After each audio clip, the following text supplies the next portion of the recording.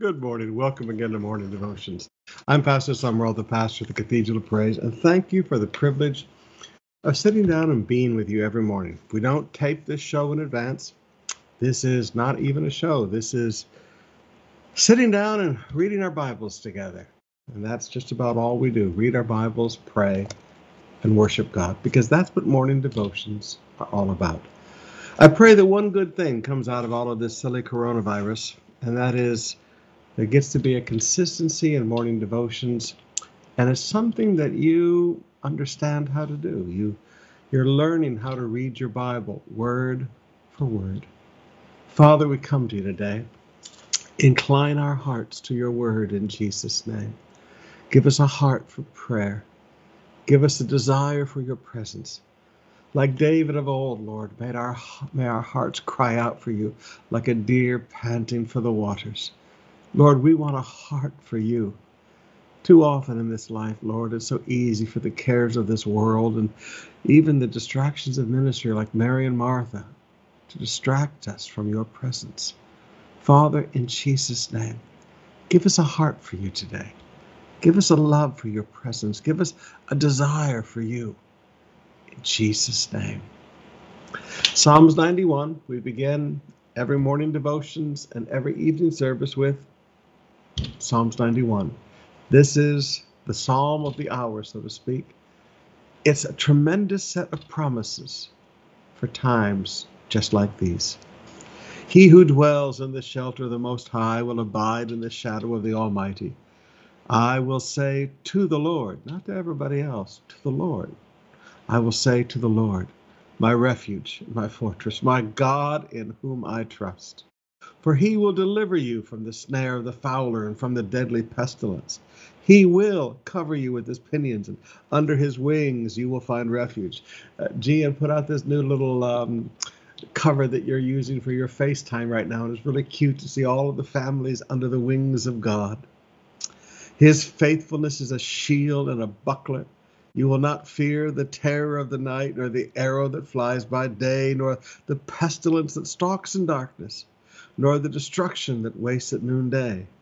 1,000 may fall at your side, 10,000 at your right hand, but it will not come near you. You will only look with your eyes and see the recompense of the wicked.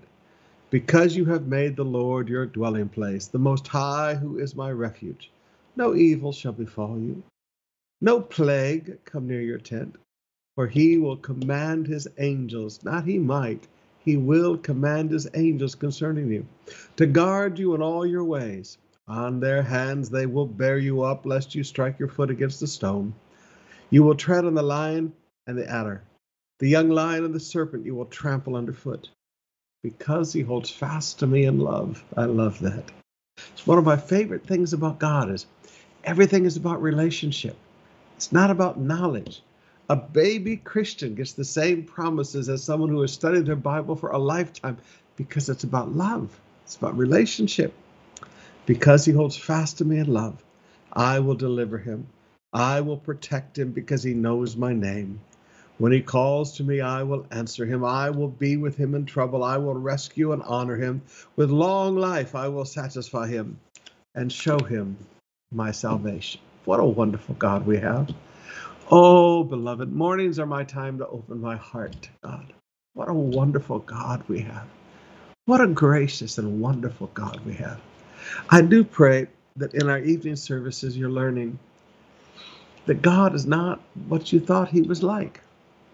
There are so many Christians, consciously or unconsciously, on some level, they're not sure they like God. They're not sure, they're not just a little afraid of him in the bad sense. It's because they've never really gotten to know him. He's not like anybody you've ever met. He's a wonderful God. He's a wonderful Heavenly Father. I remember back in the 1990s, in the 4.5 years of nightly services and revival, people often ask me, Pastor Summer, why did it last that long? Maybe it took that long for the pastor. Maybe it took that long for me. Because one of the greatest things I learned is God's not a boss. He's my Father. He's not interested in what I produce. He's interested in me. My friends, especially some of you guys and some of you ladies too.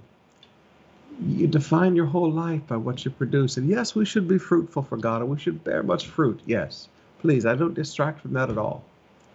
But what you need to understand is that God just loves you. Now, why don't you open your heart and lift your heart upon your hands and stand before Him and love the one who loves you. Just stand up right now and begin to tell Him how much you love Him. Bring your words right now, right there in your own home, out loud. Bring your own words. That's it. And just begin to tell Him how much you love Him. Go ahead. Just tell Him how much you love Him. Now let's worship Him together. You are the same yesterday, today, and forever, Lord. You have said you'd pick me up when I fall down.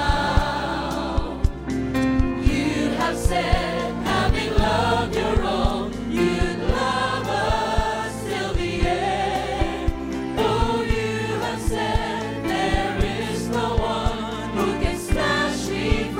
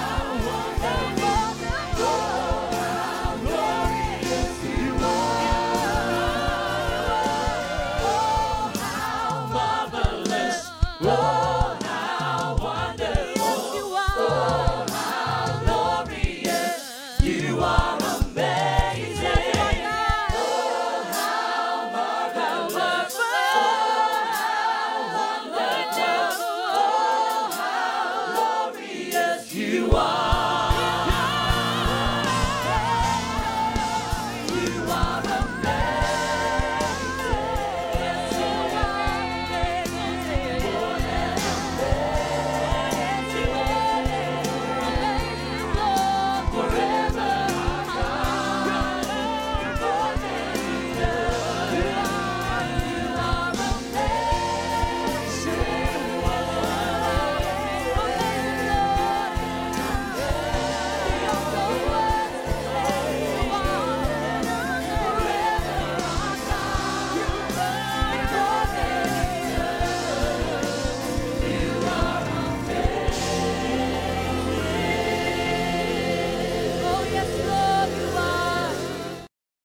Amen.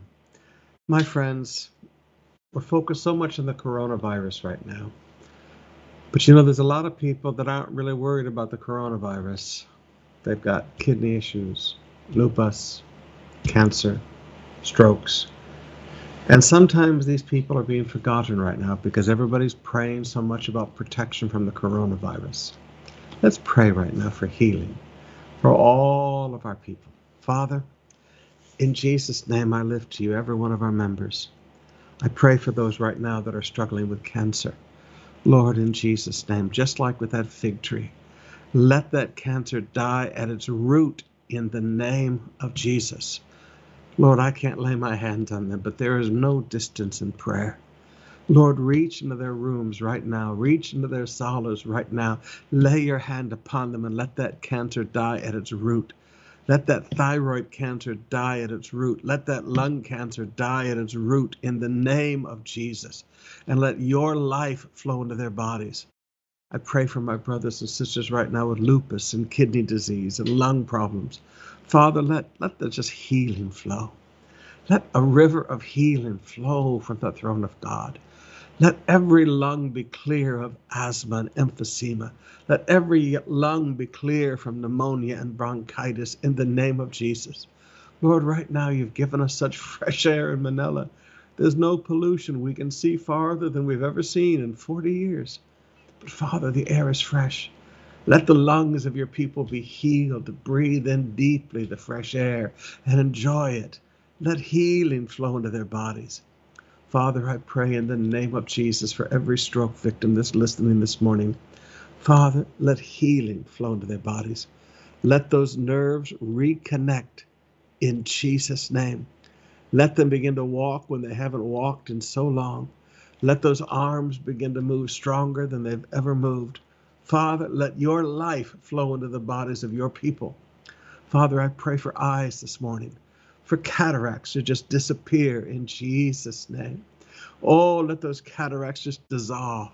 Let that film just go away and those eyes be clear. And Father, their eyes not grow dim. I pray for the glaucoma problems, Father, in Jesus' name. Let healing flow. Let healing flow. Father, there are so many people with little things like boils and all kinds of stuff, and they can't seek treatment right now because the hospitals are full. Lord, they have to look to you, and that's a good thing. Lord, let them see, just like with Peter's mother-in-law, you rebuked the fever, and she rose and served you. Just, Lord, rebuke that sickness in their body. Let healing and strength flow in them. In Jesus' name, amen. Well, let me begin to read to you today. Now, those of you that have been sick, just begin to do what you couldn't do before. And it's not trying to make things happen, but the woman with the issue of blood, immediately the bleeding stopped. She felt in her body, another passage says, she felt in her body. Healing is real. It's not some psychological thing that you put on. Healing is real. Oh, I'm remembering now. Let's go back to prayer. Father, we pray for Pastor Paul Chase right now with this prostate cancer. In the name of Jesus. Father, we command that thing die. That congregation needs their shepherd right now, Lord. They don't need a weak, sickly shepherd. They need a shepherd strong and whole and healthy. Lord, just like you touched Peter's mother-in-law, touch him. Let that cancer die at its root in the name of Jesus, that he can rise and serve you and serve his people. Thank you that you're going to give him a long life and a life worth living. In Jesus' name, amen. And Father, we pray for Brother John's kidneys. Oh, Father, let those kidneys come back to life. They're at stage 3 now. Bring them back to stage 0. Let him have the kidneys of a young man, Father. That like Moses, he's just getting started in his 80s. Let those kidneys be strong and healthy and whole. In Jesus' name. Amen. If I don't stop, I'll keep on praying for the whole hour. Folks, prayer is a beautiful thing. It's like breathing. Just let it flow out. Our New Testament passage today, and we're just following our Bible reading program, is in Luke chapter 10, beginning with verse 25. And behold, a lawyer. Now, this is not like a lawyer like we call a lawyer today. These were guys who specialized in the law of God. These were religious lawyers, okay? And a lawyer stood up to put him to the test. Now, notice the motivation and the question. Now, my friends, I want you to hear me about something. You always have to be careful, not of people's questions, but of the motives behind their questions. Let me say that again, the motives behind their questions. I love questions. Questions let you know how well you're communicating. Questions help you think of things you've never thought of before. Questions help you clear up things that you didn't make clear. Questions are beautiful. Questions are wonderful. That's how we learn. But always be careful and recognize the motive behind the question. And behold, a lawyer stood up to put him to the test, saying, Teacher, what shall I do to inherit eternal life? Now remember how Jesus defined eternal life in the book of John. He defined eternal life as an experiential knowledge of the Father and an experiential knowledge of the Son. It's not buhay nang walang hanggan. He said to him, what is written in the law? How do you read it? Now there's an interesting thought. How do you read it? You're a lawyer. How do you read it? Now, it's not just important what the Bible says. It's important how you read it. Just like you need to know the motive behind a question, there are people who walk into the Bible with preconceptions and look into proof text, things that they want to do. And this is what the lawyers were often guilty of in Jesus' day. They found justifications and rationalizations. They found a holy way to do sin. So Jesus said, how do you read it? Let's see what your preconceptions are. Let's see if you approach this honestly or another way. How do you read it? And he answered, you shall love the Lord your God with all your heart and with all your soul and with all your strength and with all your mind. Okay? That's a beautiful concept. Comes directly out of Deuteronomy chapter 6, verse 4. We read it the other day in morning devotions. Now, I want you to notice, we always focus on the 10 commandments as the big deal. But God said this is the greatest commandment. And it's tucked away back there in Deuteronomy 6, verse 4. The greatest commandment deals with your love life with the Father, your relationship with the Father. See, Jews took everything and made it duty-driven. God wanted everything about relationship from the beginning. We so misunderstand the Old Testament.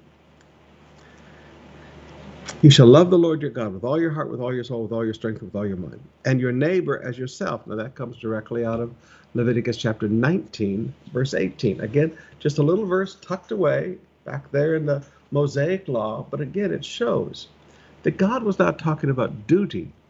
Everything that God wanted was about men's hearts and relationships, their relationship with God and their relationship with each other. Now, I tie into this passage the rich young ruler.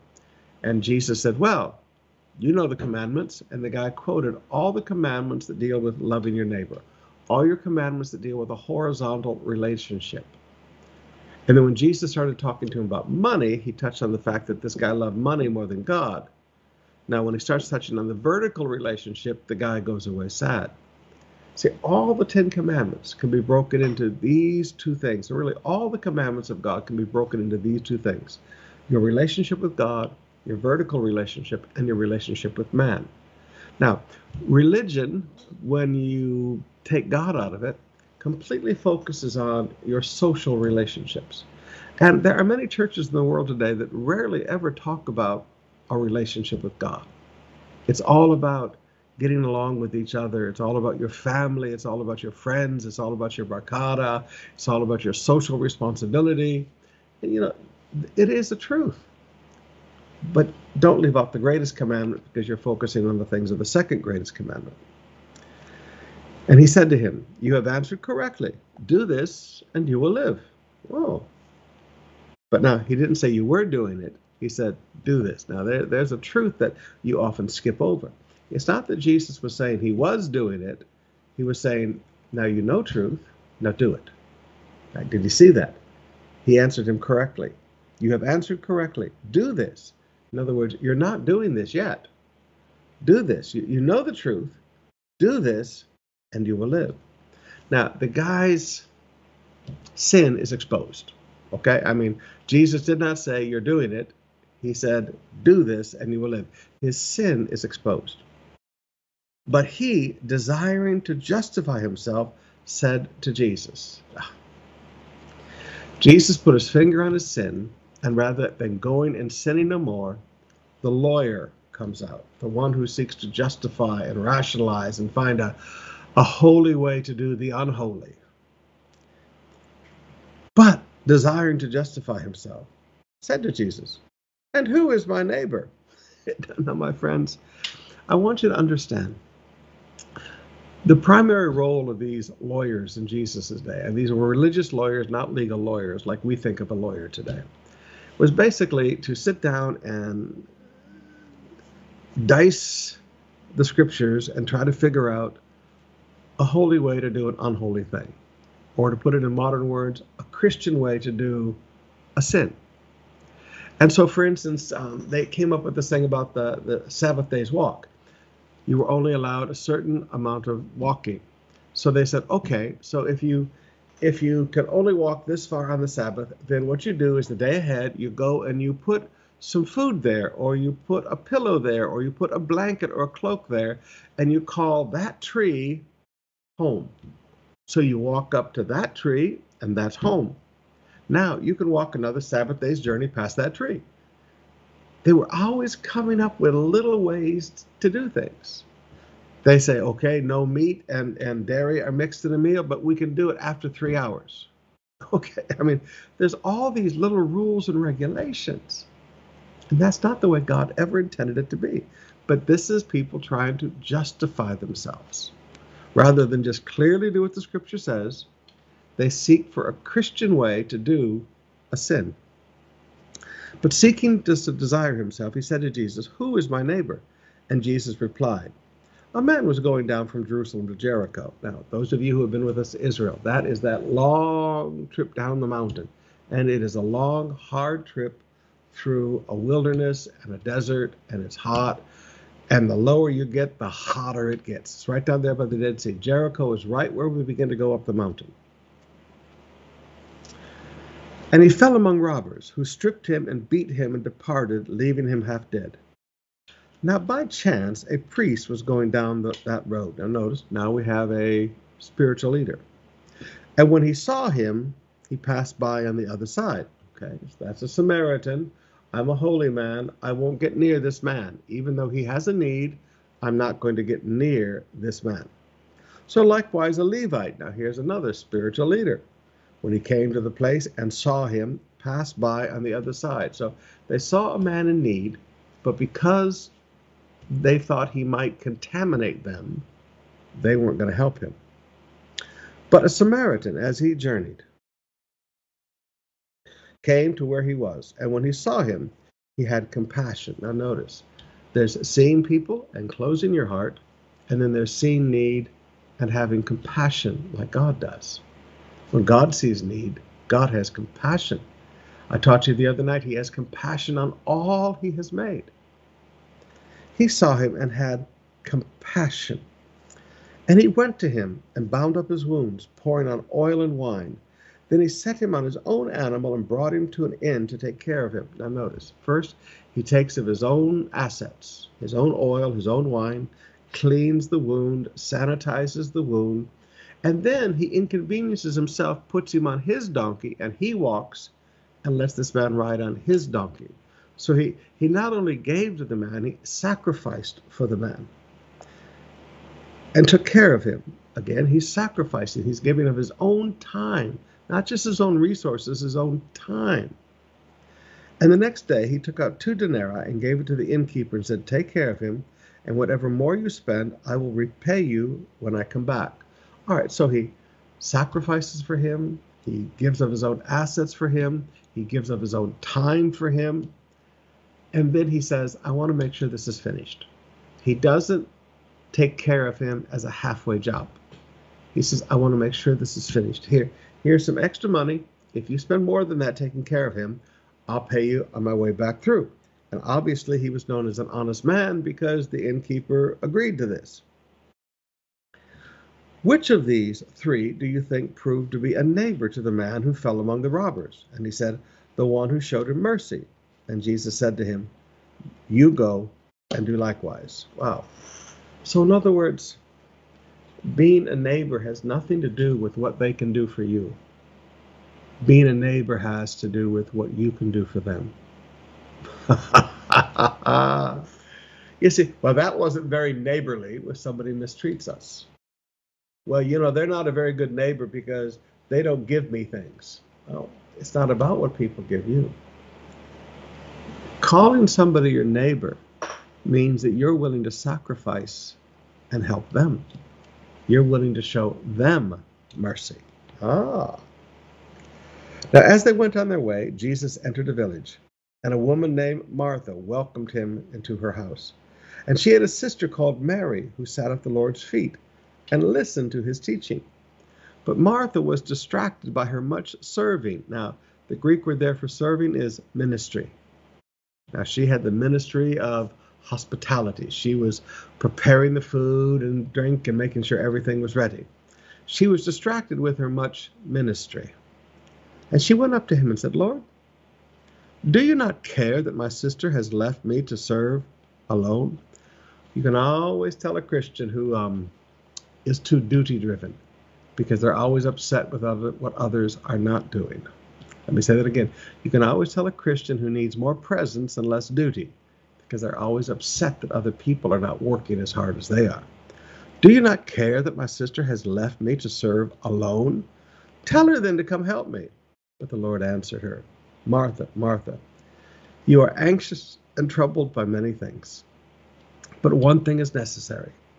Mary has chosen the good portion, which will not be taken from her. Now, there's a few things I want you to notice here. First of all, I want you to notice that Jesus never asked her to go do all this work. He came into the house, and she just started doing what she wanted to do. Now, sometimes, brothers and sisters, you have to understand that we are taken away from the presence and we are distracted from what is really good, the presence, because nothing that we have been requested to do, nothing that we have been required to do, but something that we have just decided within us or culture has decided for us and we don't want to disappoint. Something has told us that we have to do this, but it wasn't Jesus. Maybe it was our own hearts, maybe it was our culture, maybe it was our family upbringing. Something has told us that we needed to be doing something. And really, what we needed to do is do like Mary and choose the good portion, which will not be taken from her. You see, sometimes, brothers and sisters, as Christians, we get so busy serving Jesus that we ignore Jesus. Let me say that one more time. Sometimes as Christians, we get so busy serving Jesus that we ignore Jesus. Now, I really want to challenge you this morning. Look around at some of the things you're doing in your life and go, is this something Jesus asked me to do? Is this something Jesus has required me to do? Or is this just work I've taken on myself that is distracting me from the good portion that Jesus does not want to take from me? See, there would have been time later for everybody to work together and put the food together. There would have been plenty of time later. But right now, Jesus was teaching. They could have put the food together later when Jesus was just talking to people. But now that Jesus was teaching, see, sometimes people get so distracted in their serving, they don't understand that these things could be done later. Let's always focus on the presence. Let's always focus on Jesus. Not what we can do for him. Him. All right, let's open up our hearts and spend some more time in worship. All the earth will shout your praise. Our hearts will cry, these bones will sing. Great are you, Lord. Sing to him and all the earth. Every knee will bow, every tongue will confess. These bones will sing. You are you, Lord, and all the earth will shout your praise. Our hearts will cry, be still, we will pray. Are you,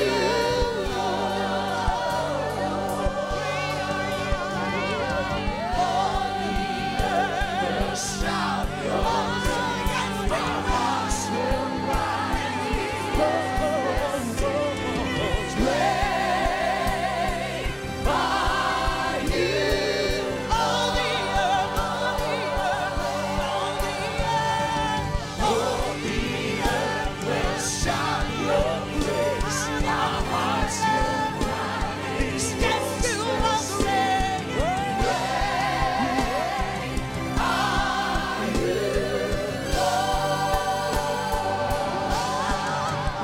It's your breath in our lungs, so we pour out our praise. We pour out our praise. It's your breath in our lungs, so we pour out our praise to you.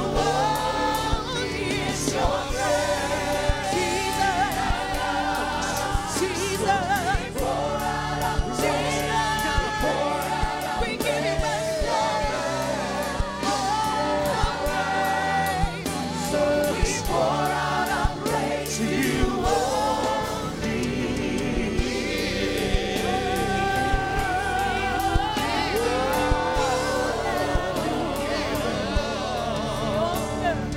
all the earth will shout your praise. Our hearts will cry, these bones will sing. You alone, you alone are you,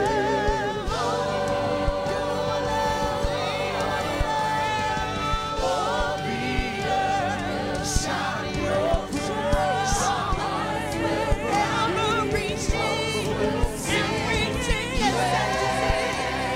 will shout that you are great. All the earth will shout your praise. Our hearts will cry, these bones are you, Lord. It's your breath in our lungs, so we pour out our praise. We pour out our praise. It's your breath in our lungs, so we pour out our praise. Oh, it's your breath in our lungs, so we pour out our praise. We pour out our praise. It's your breath in our lungs, so we pour out our praise to you only.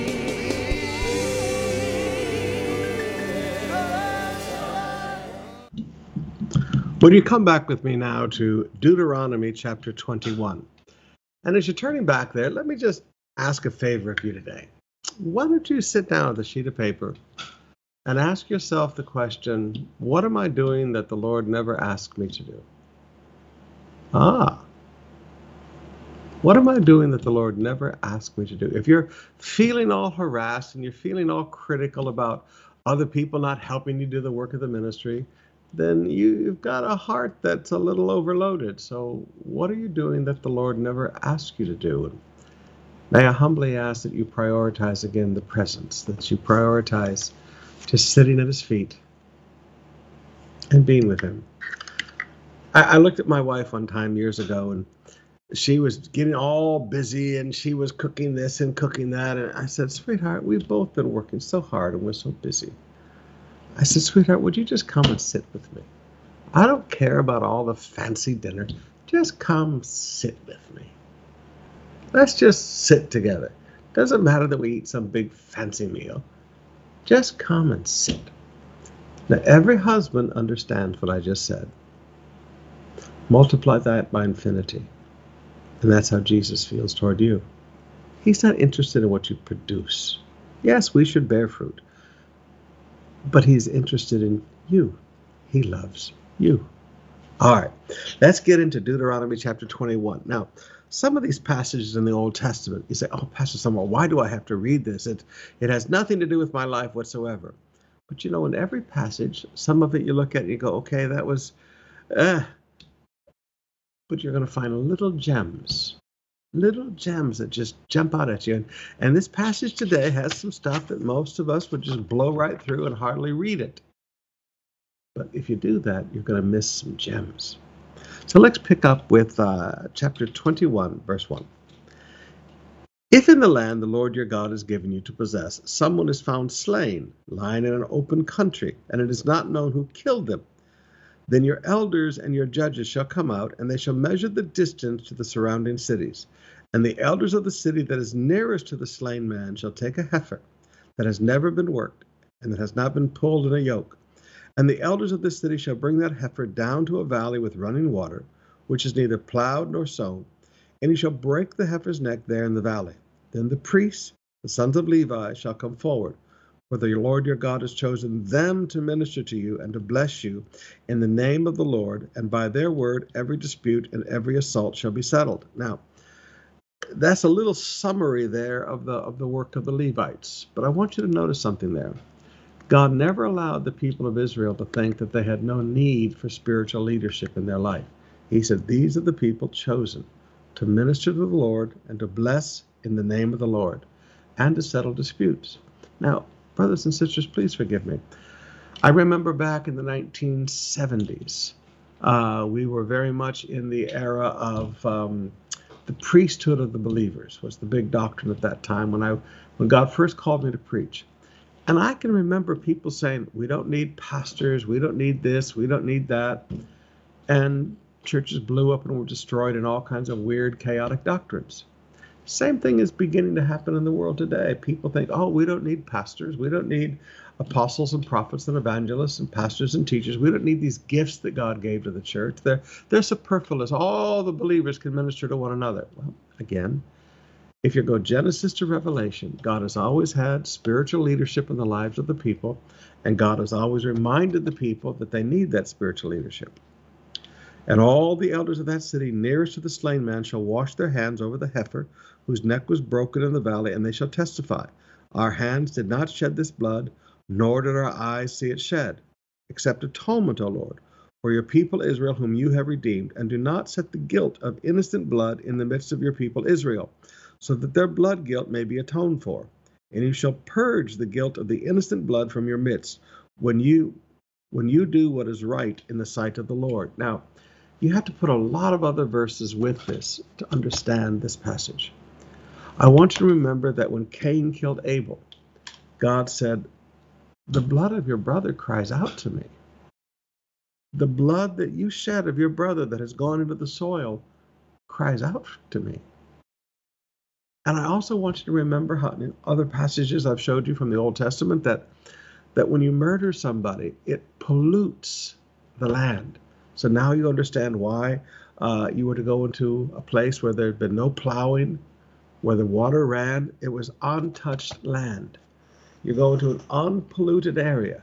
There is no murder there. There's no blood crying out from the land there. You go into this unpolluted area, and there you make atonement. So when you begin to put these verses together and you see that every person who is murdered, if they murdered somebody in the street across from me, and that blood went into the ground, that blood cries out to God. That blood speaks. Now, you and I may not understand that, but that blood speaks to God. There is a pollution that has affected the land. And that pollution of murder is far, far greater than what some company puts in the river. Though company shouldn't put that in the river either, so don't mistake me. Verse 10. When you go out to war against your enemies, and the Lord your God gives them into your hand, and you take them captive, and you see among the captives a beautiful woman, and you desire to take her to be your wife, and you bring her home to your house, she shall shave her head and pare her nails. In other words, you get rid of all the, forgive me, diseases and infections from that other nation. And there's very practical reasons why God says these things. She shall take off her clothes, and she shall remain in your house and lament her father and mother for a full month. So, all right, let's get rid of any diseases and things that she's had. Let's quarantine her. Literally, she's literally under house quarantine for 1 month. And she's allowed to grieve. Hey, you got to understand she's a human. She may be one of the woman of an enemy, but you know what? She's still a human.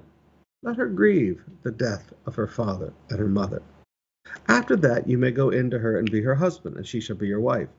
But if you no longer delight in her, you shall let her go where she wants. He said, now listen, you made a decision to take her.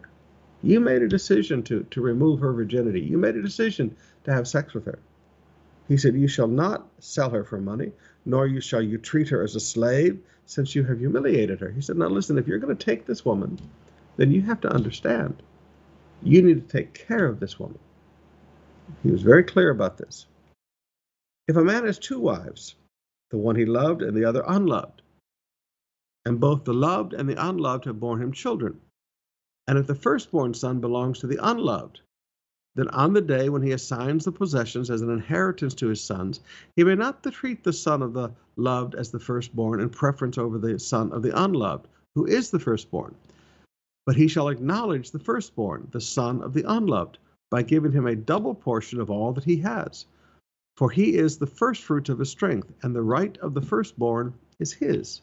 Now, God is not advocating multiple marriages, but he said, listen, if you go and do this, this is not the way I set it up. I didn't give Adam 2 wives. I gave Adam 1 wife.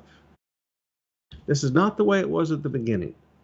But he said, now, if you guys go out and you do these things, you're not allowed to mistreat the children. Now, there are things that the Bible teaches us that it's not that God is saying this is okay. He said, if you've done this, if you've made scrambled eggs of your life, let's make sure that the children are not penalized for it. If a man has a stubborn and rebellious son who will not obey the voice of his father or the voice of his mother, and though they discipline him, will not listen to them, then his father and his mother shall take hold of him and shall bring him out to the elders of his city at the gate of the place where he lives. And they shall say to the elders of the city, this our son is stubborn and rebellious, and he will not obey our voice. He is a glutton and a drunkard. Now, stop there. What did they accuse Jesus of? He's a glutton and a drunkard. Okay? They're using scriptures like this to show that Jesus did not have a right to live. They're saying that Jesus was a stubborn, rebellious man. Then all the men of the city shall stone him to death with stones. So you shall purge the evil from your midst, and all Israel shall hear and fear. Now, I had to be very honest with you. I'm glad I wasn't born in a Jewish family back in that time, because until I was 14, and probably even until 15 or 16, I would have been stoned to death. Thank God for his mercy upon our lives. Young people, yes, you can say a lot of things about this passage, but young people, understand how destructive rebellion in a family is, and how destructive it is to an entire nation to have rebellious sons. Now notice, it doesn't talk about a girl. It's just the boy. I'll leave that one alone. Verse 22. And if a man has committed a crime punishable by death, and he is put to death, and you shall hang him on a tree, that body shall not remain there all night on the tree, but you shall bury him the same day. For a hanged man is cursed by God. Okay? Cursed is he who hangs on a tree. Jesus was cursed. He bore the curse for us. You shall not defile your land that the Lord your God has given you for an inheritance. Chapter 22, verse 1. You shall not see your brother's ox or his sheep go astray and ignore them. Now notice, when somebody has a problem and they don't see it, but you see it, you are told not to ignore it. Now there's a great truth there. You shall take them back to your brother, and if he does not live near you, and you do not know who he is, you shall bring it home to your house, and it shall stay with you until your brother seeks it. Then you shall restore it to him. So in other words, if you find something that somebody lost, you pick it up and you take care of it. It's not finders, keepers, losers, weepers. It's not that. You take care of it until you find out who it belongs to. I was reading a story the other day about a taxi driver, and somebody had left 10,000 pesos in the taxi, and the taxi driver didn't just disappear. The taxi driver went back and found the person that it belonged to and gave them the money. Now, that is a good person. Then you shall restore it. And you shall do the same with his donkey or with his garment or with any lost thing of your brother's, which he loses and you find. You may not ignore it. We should never ignore things that belong to other people. We should never ignore that. You shall not see your brother's donkey or his ox fallen down by the way and ignore them. You shall help him to lift them up again. Folks, you have to understand, we're supposed to help one another. Now remember, love your neighbor as yourself. Now these are love your neighbor as yourself laws. A woman shall not wear a man's garment, nor shall a man put on a woman's cloak. For whoever does these things is an abomination to the Lord your God. Now this is called cross-dressing. Now, I remember as a young baby Christian in the Assemblies of God, girls were not allowed to wear pants. And it was always about the girls doing wrong. But I could never understand that. I thought, well, maybe just because I didn't grow up as a Christian, I don't get all their rules and regulations. But when I came over as your pastor here in Manila, we were doing open-air crusades down in Plaza Miranda. And it was, we didn't have much in those days, just a couple of ugly speakers and some scaffolding and some really thin plywood that today, if I stood on it my size, would break. And we would get up there in the middle of Plaza Miranda, and we would sing, and we would preach, and we would pray for the sick, and we'd get people born again, and it was a wonderful time. We were learning evangelism. But the girls, we had problems because the drunks would come up to the very edge of the platform and try to look up the girls' dresses. I thought, oh, this is nuts. So I told the girls, wear pants, but wear girl pants. And they said, well, Pastor Summerall, we can't wear that which pertains to a man. I said, you're not wearing man's pants, you're wearing girls' pants. Girls' pants are made differently than man's pants, just like a man's shirt is made different than a girl's shirt. So there's girl pants and there's man pants. There's girls' blouses and there's men's shirts. They look different, they're made different, they fit different. And I'll just say that as politely as possible. Now, but what the Bible here is talking about is cross-dressing, where guys try to dress up and look like a girl, and girls try to dress up and look like a boy. That is wrong. If you come across a bird's nest in any tree on the ground with young ones or eggs, and the mother is sitting on the young or on the eggs, you shall not take the mother with the young. You shall let the mother go, but the young you may take for yourself, that it may be well with you and that you may live long. Now, there's not just spiritual things here, there's practical things here. If you take the mother and the eggs, there's no future. If you take the eggs, great, you got some food to eat. Mama will lay more eggs. Now, I never thought I'd see this. And probably it's only because my dad is in heaven. But my sister raises chickens. Now, she used to always live right next door to us. I cannot imagine living next to my sister right now with roosters and chickens and but it's the barrio.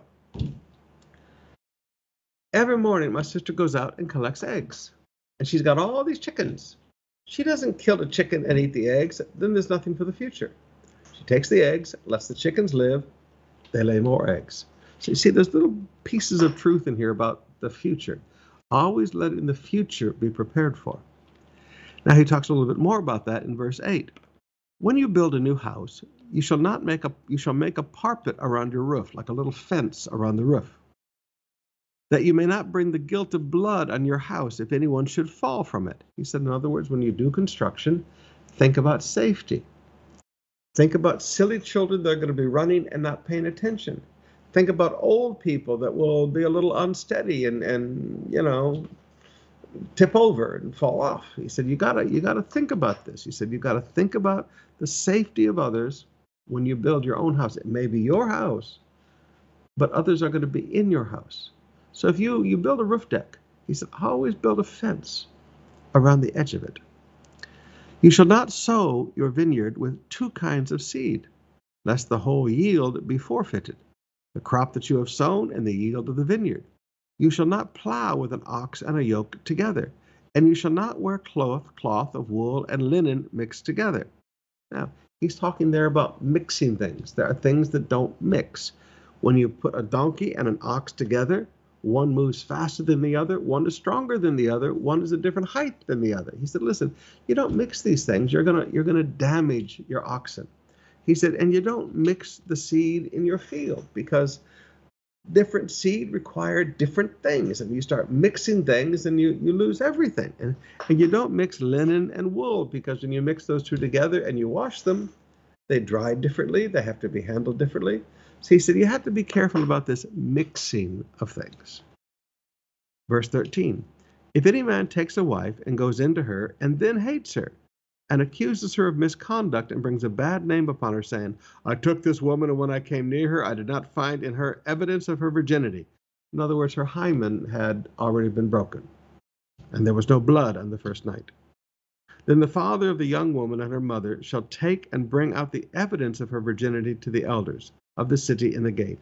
And the father and the young woman shall say to the elders, I gave my daughter to this man to marry, and he hates her. And behold, he has accused her of misconduct, saying, I did not find in your daughter evidence of virginity. And yet this is the evidence of my daughter's virginity. And they shall spread the cloak before the elders of the city. Then the elders of that city shall take the man and whip him. Goes, hey guys, you can't just treat women any way you want. There's going to be consequences for that. And they shall find him 100 shekels of silver and give him to the father of the young woman, because he brought a bad name upon a virgin of Israel. And she shall be his wife, and he may not divorce her all of his days. But I think the thing is true, that the evidence of the virginity was not found. But if the thing is true, the evidence of the virginity was not found in the young woman, then they shall bring out the young woman to the door of her father's house, and the men of the city shall stone her to death with stones, because she has done an outrageous thing in Israel by whoring in her father's house. And you shall purge the evil from your midst. In other words, God is teaching no premarital sex. If a man is found lying with a woman of another man, both of them shall die, the man who lay with the woman and the woman. So you shall purge this evil from Israel. Now notice, when the leaders brought the woman caught in the very act of adultery and threw her at Jesus' feet, you notice they didn't bring the man? That was never the way God intended it. Man and woman are both guilty. It takes two, not just one. If there is a betrothed virgin, and a man meets her in the city and lies with her, then you shall bring them both out of the gate of the city, and shall stone them to death with stones. The young woman, because she did not cry out for help, though she was in the city, and the man, because he violated his neighbor's wife. So you shall purge the evil from your midst. These are the laws of rape. But if in the open country a man meets a woman who is betrothed, and a man seizes her and lies with her, rapes her, then only the man who lay with her shall die. But you shall do nothing to the young woman. She's committed no offense punishable by death. For this case is like that of a man attacking and murdering his neighbor, because he met her in the open country, and though the betrothed woman cried out for help, there was no one to rescue her. If a man meets a virgin who is not betrothed, and seizes her and lies with her, and they are found, then the man shall lay with her, shall give her father of the young woman 50 shekels of silver, and she shall be his wife, because he has violated her. He may not divorce her all of his days. A man shall not take his father's wife, so that he does not uncover his father's nakedness. Now again, there's stuff in there you look at and go, oh my goodness, oh. But there's some beautiful gems in there also. Now, we're glad that Jesus fulfilled the law. Because if in the Philippines we lived by, you know how the Islamics are always wanting to live by Sharia law? Well, if the laws of our land were this, that would be like Sharia law for Christianity. Jesus fulfilled the law. Okay, we live in an age of mercy and grace, but there are principles here. And those principles, they don't change. And thank God for a God who is holy. You say, Pastor, a holy God, that's a scary thought. No. The holiness of God just means that he doesn't change. The holiness of God just means that he's knowable. Now, raping is still wrong. Murder is still wrong. These things are still wrong. I'll let you go meditate on that for a while today. Let me pray for you one more time. Father, let sickness and disease be far from our households today. I thank you that the coronavirus shall not come near the homes of our people. I thank you that every one of our first frontliners, Lord, are surrounded by the love of God. Your faithfulness is their shield. Your angels have been given charge concerning them to guard them on their way. Let your hand of compassion, let your gracious hand rest upon your people today. In Jesus' name. Amen. God bless you. We'll see you tonight at 7 o'clock for service.